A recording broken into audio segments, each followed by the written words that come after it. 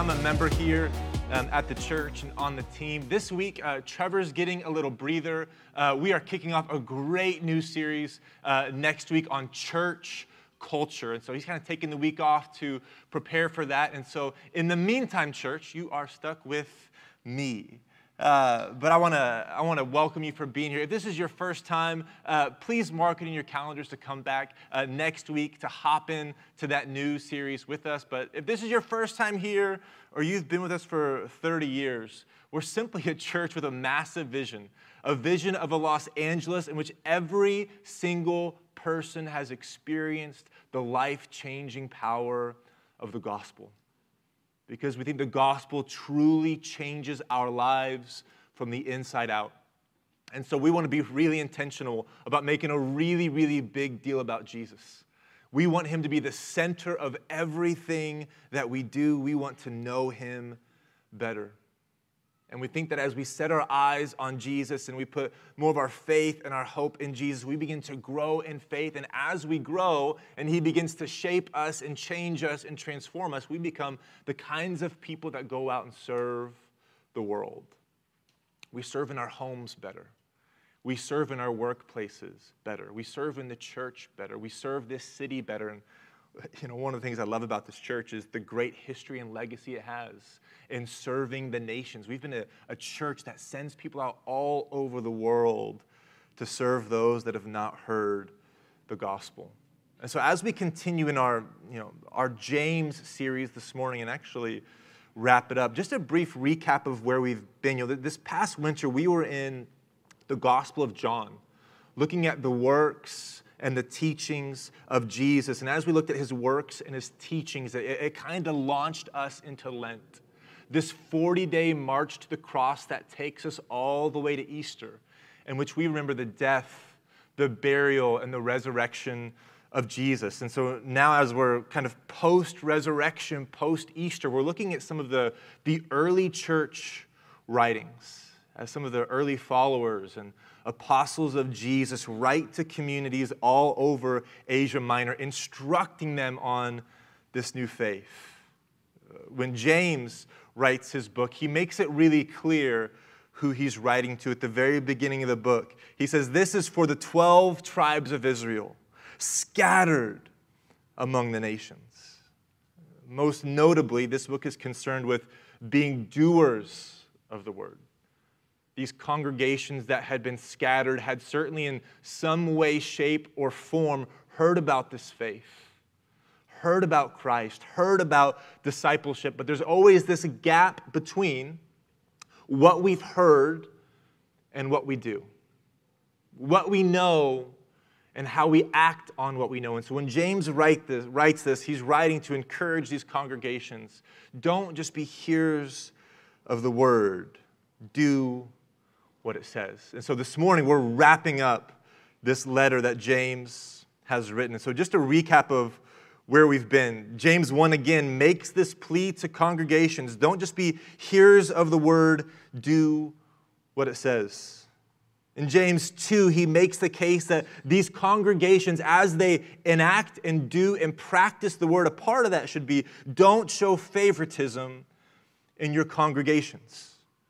James 3 makes the case that these congregations should see private righteousness as more important than displaying public righteousness to folks. James 4 continues to make this case on how to act on the word, and he encourages these congregations, hey, don't be arrogant. Don't be boastful. Don't be proud of the plans that you have in your own heart. Instead, you should say simply, man, if the Lord wills it, we will do it. And as we land the plane, no pun intended on that plane flying above us, as we land the plane today, James is making this final plea to congregations. Hey, don't just be hearers of the word, do what it says.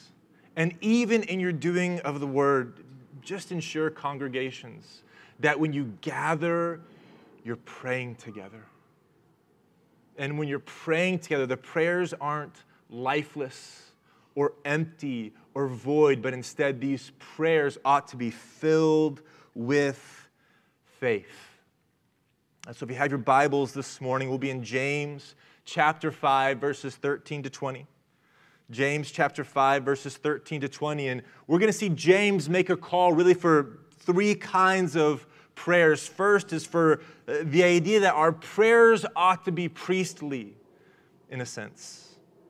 Secondly, our prayers ought to be pointed, in a sense. And finally, our prayers ought to be for prodigals as well, in a sense. James chapter 5, 13 through 20, priestly prayers, pointed prayers, and prodigal prayers. As you turn there, I want to start with this. It's important in life to not be tone deaf in various seasons. It's important in life not to be tone deaf in congregations, in situations and in conversations. There's this idea that in life, when you're interacting with somebody, you ought to interact appropriately. If they're in a down season and they're sharing something hard with you, you shouldn't be, well, man, brother, sister, that's great. It's so good to see you. You have to be with them in a season. And if they're celebrating something with you, a new relationship, a job promotion, a vacation coming up, you ought to not be the Eeyore in the conversation. Well, I'm glad your life is great because mine just kind of stinks right now. It's important to not be tone deaf. In fact, one of my favorite scenes that kind of illustrates this is from a baseball movie called Moneyball. This new front office executive has taken over the Oakland A's, and man, in this season, the Oakland A's are bad. They're really, really bad. And he's just kind of taken over, and he's trying to find his way. And it's after this game, and they are in this really deep losing streak. And he's just down the hall from the locker room, and he's having a conversation with the manager, some other executives, and he kind of hears the thud of music down the hall. And he's thinking, what is that thud of music? And so he kind of gets up and he walks to the locker room, and the baseball players have music blaring. They're dancing. They're giving high fives. They're having a grand old time after they have lost this game in the midst of a deep, deep losing season. This front office executive can't handle it. For him, this is being absolutely tone deaf to the season the team is in. And so, he walks in and he doesn't say anything. He just grabs a baseball bat. He knocks over this big old water jug, and it gets the attention of everybody. And everybody turns and just kind of stares at him. It's real quiet. And he leans in and does this. And he says, that's what losing sounds like. It's this mic drop moment for Billy Beane in which he walks out and he's encouraging his team, hey, don't be tone deaf. There are seasons that require certain responses from us and other seasons that require other responses. As James lands the plane on this letter, he's encouraging them to hear the word, do the word, practice the word, and saying, hey, and for all of you in this congregation, in these congregations, life is not always going to be rainbows and unicorns. Life is not always going to be easy. Sometimes it will, and sometimes it won't. Sometimes you'll be on the mountain peak, and sometimes you will be in the valley. And James says, act accordingly. This is James chapter 5, verse 13. Is anyone among you in trouble? This word trouble is the idea for general catastrophes that tend to roll into our lives. And James noting that catastrophes aren't reserved for certain groups of people, rich or poor, male or female, in this context, Jew or Gentile. It didn't matter. Trouble was coming your way. And when trouble came your way, don't brush it under the rug. Don't not tell people about it. When you encounter people, don't just say, oh, everything's great, everything's fine, everything's wonderful. And instead he says, when any of you is in trouble, you ought to go to the Lord. Go pray. Don't fake it till you make it, if you will. At the same time, James says life isn't going to be just kind of not good for all of you all the time. For many of you, great things are going to happen. He continues in James chapter 5, second half of 13. Is anyone among you happy? Is anything good happening in your life? Is there anything that's bringing a smile to your face? If you're happy, then sing songs of praise. One bishop, when he reads this, says, prayer and praise, these are great comforts to the Christian. Another theologian talks about this idea of singing. He says, it seems natural to give expressions of high spirits in singing at a birthday party, after you've won a baseball game, after something fantastic has happened and the sunroof is back and you're singing your favorite song. This is natural, but it's characteristic of the Christian community, that their singing isn't in void, it isn't empty, it isn't to nothing or to themselves. Their singing actually takes the shape and the form of praise to God. James chapter 5, verse 14, it turns up the heat just a little bit. Certainly for the congregation in general, catastrophes are going to roll in and they ought to go to the Lord in prayer. For the congregation, good things are going to happen and they ought to praise God and sing joyful songs. Then it says in verse 14, but some of you may become sick. And if any one of you is sick, it says, let them call the elders of the church. In other words, don't just pray alone. Don't be alone in your sickness, but call the elders of the church to pray over them. Anoint them with oil in the name of the Lord. And then watch this. This is verse 15. And the prayer offered in faith will make the sick person well. The Lord will raise them up. And if they've sinned, they will be forgiven. It wouldn't have been untrue in the first century that there was a connection between sin and being sick. Now, the first century, they knew that life was gray enough and complex enough to know that just because you were sick didn't mean that you had sinned. And just because you were not sick didn't mean that you had not sinned. But there was a general idea, it might be that you're sick because you have sinned. And so these prayers for healing also accompany these confessions of sin, that the person might be physically made well, might be physically raised up from their sickbed, but also that their sins would be forgiven. And then James kind of turns a little bit. He says, hey, if you're sick, if things are bad, call the elders. Have them come pray for you. They'll do this old kind of historic practice of anointing you with oil, and that person will be made well. They will be raised up. Their sins will be forgiven. And then he kind of turns it broadly to the congregation. It says, therefore, confess your sins, not just to the elders and not just to the Lord, but confess your sins to each other. The folks in your home, the folks in your community group, the folks sitting next to you this morning. Confess your sins to each other, and when you hear that confession, pray for each other. Why? That you might be healed. There's this interplay, this back and forth between the prayer of healing accompanies the forgiveness of your sins. And confessing your sins accompanies being healed. For James, somehow, at times, these are deeply interconnected and woven together. Then he switched gears and he says, the prayer of a righteous person. When you've confessed your sin to them, when you've asked for prayers for healing, the prayer of a righteous person, it's powerful. It works. It actually is effective towards the person you're praying for.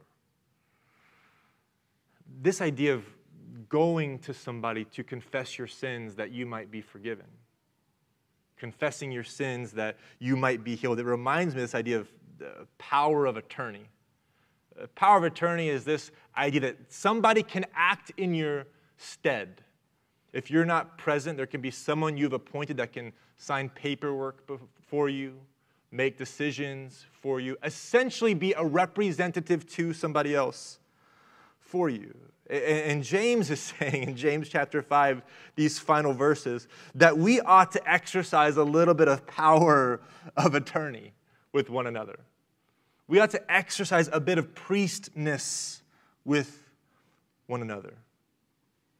The priest in the Old Testament oftentimes heard the confession of sin, went to the Lord on their behalf. In a sense, the priest was not just a mediator between the person and to God, but also reflected God back to the person.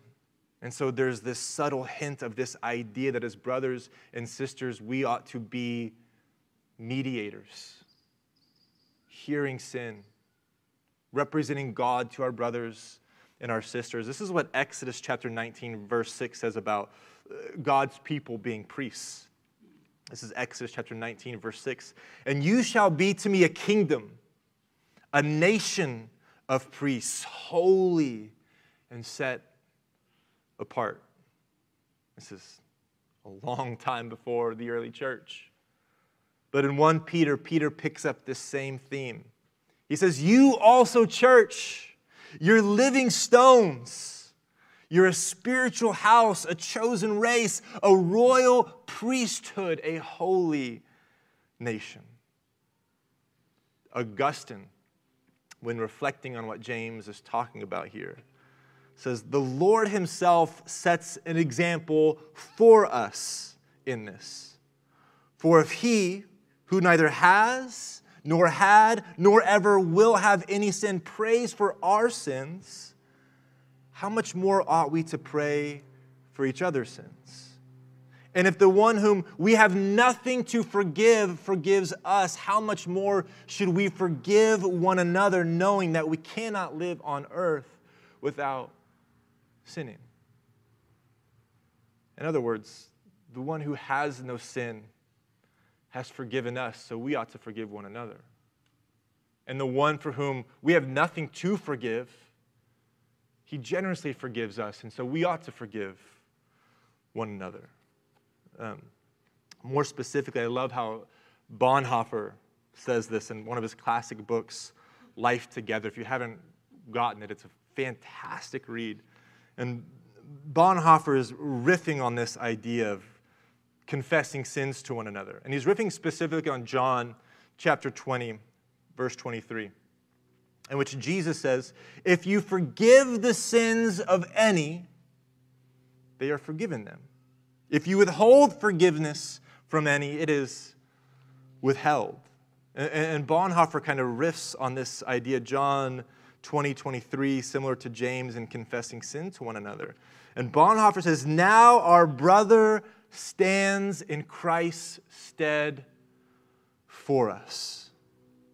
Through Christ, not on his own, but through Christ, our brother has become Christ for us.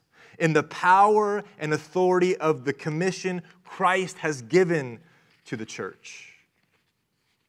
Our brother and sister stands before us as the sign of truth and as the grace of God. Our brother and sister has been given to us to help us. He hears the confession of our sins in Christ's stead, and he forgives our sins in Christ's name. He keeps the secret of our confession as God keeps it.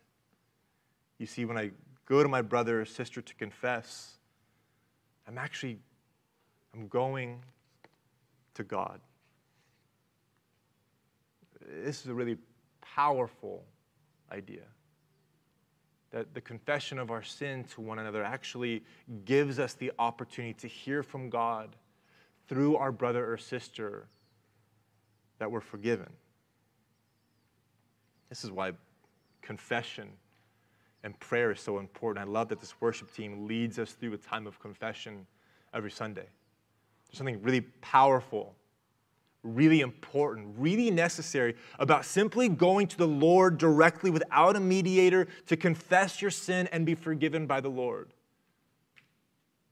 It's also a powerful practice to go to your brother or sister, confess your sin to them, and hear them speak in God's stead. You are forgiven. And so visiting one another in each other's homes to hear confession and to pray is powerful. Meeting up in coffee shops to hear confession and to pray is powerful. Being on a car ride home from work and calling somebody for confession and prayer is powerful. Being in a community group and confessing sin and getting prayer, it's powerful. So one of my questions for you this morning is who do you need to go to? What person do you need to go to this week and confess your sins that you might hear the words, "You're forgiven"? And to whom do you need to be open and available to hear the confession of sin and pronounce over them, "You're forgiven"? James is encouraging us that our prayers ought to have a priestly nature to them. The hearing of confession and the speaking of forgiveness over them. That's point number one. Point number two, our prayers should have a pointed nature to them. James has just got done saying, the prayer of a righteous person is powerful and it's effective. And he transitions into verse 17. And he talks about Elijah, which is this massive Old Testament prophet who has all these works under his belt. And when James talks about him, what he doesn't say is, Elijah was quite a bit different from you, so don't even think about emulating him. Elijah was more righteous and more holy and just a bit better than you, so don't even think that your prayers can be as powerful as his were. Instead, James says in verse 17, Elijah was a human being, even as we are. But in his humanity, he prayed.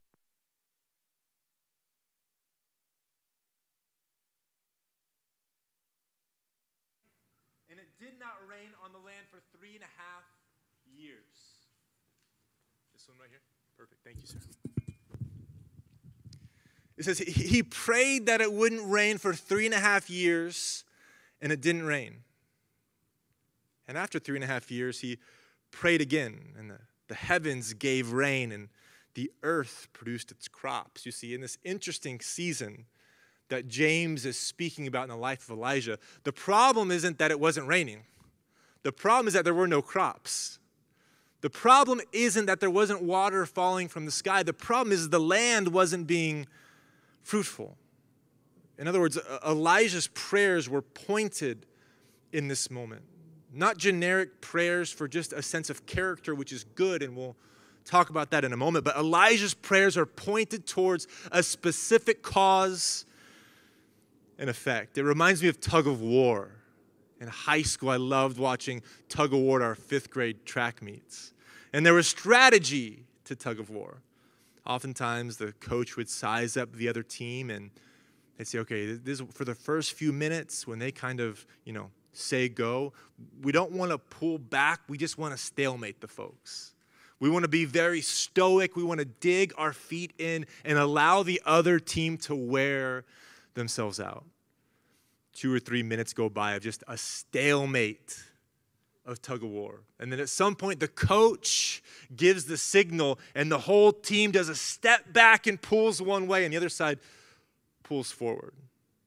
There was this idea in tug of war, there's 2 strategies. First, to be stoic and stale and wait for the other side to wear them out, but then to pull them back across the line. Our prayers at time, they're the same way.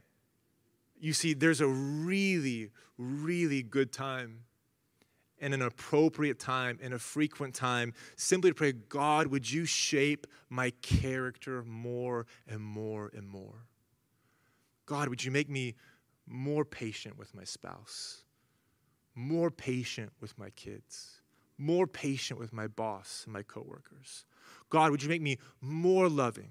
Would you make me more kind? Would you make me all the things? Just shape me, God, from the inside that I might look more like you. Man, there's a place for that. And there's a place for that on a regular basis. And there's also a place for prayers that are pointed to say, God, would you bring fruit from these actions? Certainly, I want to be patient with my kids. God, make me more patient. And God, would you produce the fruit of obedience in them? God, I want to serve and love and be patient in the workplace. And God, with that patience and that workplace and that ethic, would that actually bring about promotion? See, there's a sense for James that he's saying, you should pray for your character. Internal prayer is important, but your prayers can also be pointed to a specific effect. Your prayers can also be pointed that a space in your life might begin to produce fruit. Fruit in your marriage. Fruit with your kids. Fruit in the workplace, fruit in your friendships. Yes, the formation of us on the inside, but also fruit on the outside. One of the early church fathers, Bede, talks about how important this is to go to God and to ask something specific for him. And his phrase is short and sweet. He said, God loves for us to ask him for things. Because God loves to give us things. He doesn't love to hear requests just to siphon through and filter through and know that, well, I'm glad they recognize I can give it, but I just may withhold from them. But he says God loves us to ask him for things because God loves to be generous and to give us things. And for the church, that's why intercessory prayer is so important. Specifically praying for folks, for people, for missionaries. Not just that we'd be shaped in a specific way to interact with them appropriately, but that God would shape and change other people. That God would bring about fruit in our kids, fruit in our coworkers, for our international missionaries that are serving overseas, that God would shape our missionaries in such a way that they're steadfast, committed, able to take on any hardship, and also that their labor would produce fruit in the nations. That people would come to faith because of their work and because of their labor and because of their proclamation of the gospel. It is good to pray internally, but also good to pray pointed prayers that produce fruit outside of us. So, I know some folks, they get in the habit of having a little 3x5 note card, and they begin to write very specific things that they're praying for, places where they want rain to fall and fruit and crops to grow. And they set it by their bedpost. And each evening they may grab that 3x5 card and just quickly pray through this. Lord, would you bring rain on these areas? Would you bring rain on my marriage that there might be fruit? Would you bring rain in the workplace that there might be fruit? Would you bring rain on my kids that there might be fruit? Would you bring rain on our missionaries and their work they're doing that there might be fruit? Pointed intercessory prayer. James calls us to it. And so our prayers, James says, ought to have a pointed nature to them. And this is the last and final point James makes in verses 19 and 20, that our prayers oftentimes and regularly ought to be for prodigals, those who are wandering from the faith or have never come to faith. This is James chapter 5, verse 19. He says, my brothers and sisters, if one of you should wander from the truth and someone should bring that person back, remember this. Whoever turns a sinner from their error, from the error of their way, it'll save them. Save them from death, and it'll cover over a multitude of sins. For James, it wasn't unfrequent or uncommon that people that had come to faith in Jesus and their congregations had begun to wander, to drift, to go back to their old way of living. And James says, if anybody goes to that brother or sister, corrects them, and brings them back into the fold, it will save them from death, and it will cover over a multitude of sins. I was thinking about my dog when I thought about this. my golden retriever, just over 1 year old. And man, he's a wanderer. He picks up a sniff, and baby, that dog is gone. We were just at the beach yesterday, small little 80% enclosed beach. He found the 20% that was not enclosed. And man, he caught the scent of a dog across the street, ran up the hill, ran across the street to that dog. I had to run up. Just to preface this, my dog's name is George Washington. So I run up the hill, and I'm saying, George Washington, get over here.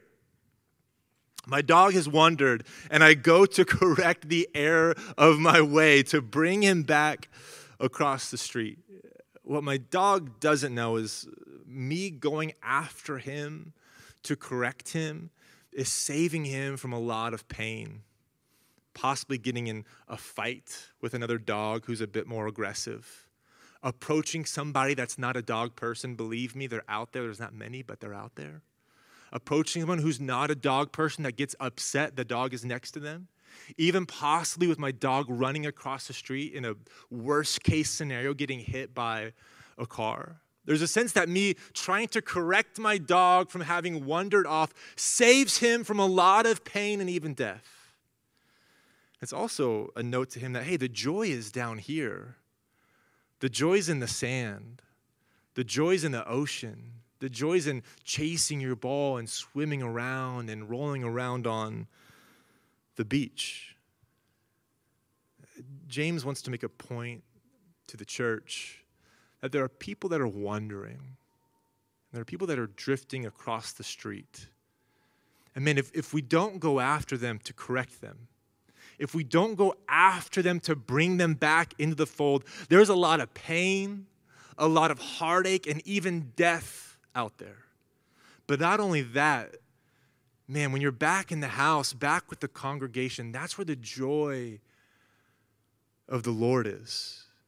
Jesus talks about this similar idea of folks that have lost coins and they go looking for coins. Or they've lost sheep and they go looking for sheep. This is Luke chapter 15, verses 7 and 10. This is coming on the tail end of having found the coin and having found the sheep. Jesus says, I tell you, in the same way, when this person found that coin, found that sheep, and they were filled with joy, in the same way, there will be even more rejoicing in heaven over one sinner who repents than 99 righteous person who do not need to repent. In verse 10, in the same way, I tell you, there is rejoicing in the presence of the angels of God over one sinner that returns from the error of their way. From one sinner that returns to the fold. You know, for us, that's why membership is actually such a wonderful, great thing in the church. It allows us to know, hey, who has said this is my home church? Who has said this is my congregation? Who has said, man, I want to follow Jesus? And so when that person begins to drift, to wander, to go across the street, we get to go correct them. We get to go bring them back in church. The good news about bringing somebody back is we get to share in that joy. Saving them from pain, from heartache, even death, bringing them back into the presence of God, the fellowship of believers. Not only is it good for them, it is good for us. When the sinner repents, the sinner is joyful, but the angels rejoice as well. When a sinner repents, they're filled with joy, and we are filled with joy as well. Church, part of the key to living a joy-filled life is continuing to call people back to the fold. So my question this morning is, who's someone in your life? Someone in your community group? Somebody you serve with? Somebody you're just really close friends with because you've been coming to this church for a long time? Who is somebody that you need to go correct? Who is somebody that's drifting, that's wandering, that you need to call back to repentance? James says, man, when we go to the Lord to pray, our prayers ought to be for prodigals, those who have wandered. When I think about this idea of wondering, I can't help but think about myself and the times when I have wandered, drifted, headed across the street, and the Lord oftentimes through people has been so patient and gentle to bring me back into the fold. In fact, it's one of the grand narratives of Scripture. And just to remind us as we turn to the table this morning, is that as we're alive, as we are creatures of God, we have to come to terms with kind of our own existence. How did we get here? The Christian story tells us that because of God. Because God created the heavens and the earth. Everything in it, above it, and below it. In a sense, we are his creatures. And even being creations of God, we have wandered. We have drifted. We have been in error. And because of that, we've been separated from God. The same way that George Washington's drifting from me across the street separated him from me. Our drifting, our wandering as humanity has separated us from God. But God has come running and calling to us. Prodigals on the run, God has crossed the street to bring us back into the fold in the person of Christ.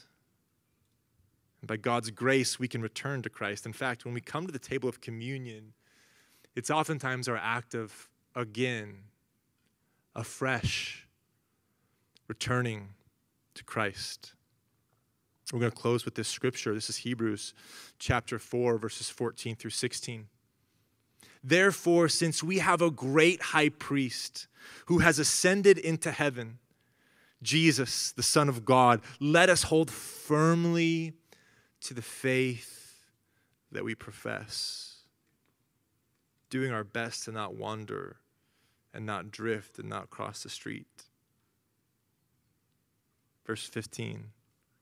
For we don't have a high priest who is unable to empathize with our weaknesses, but we have one who's been tempted in every way to wander and to drift, just as we are, yet he did not. He was without sin.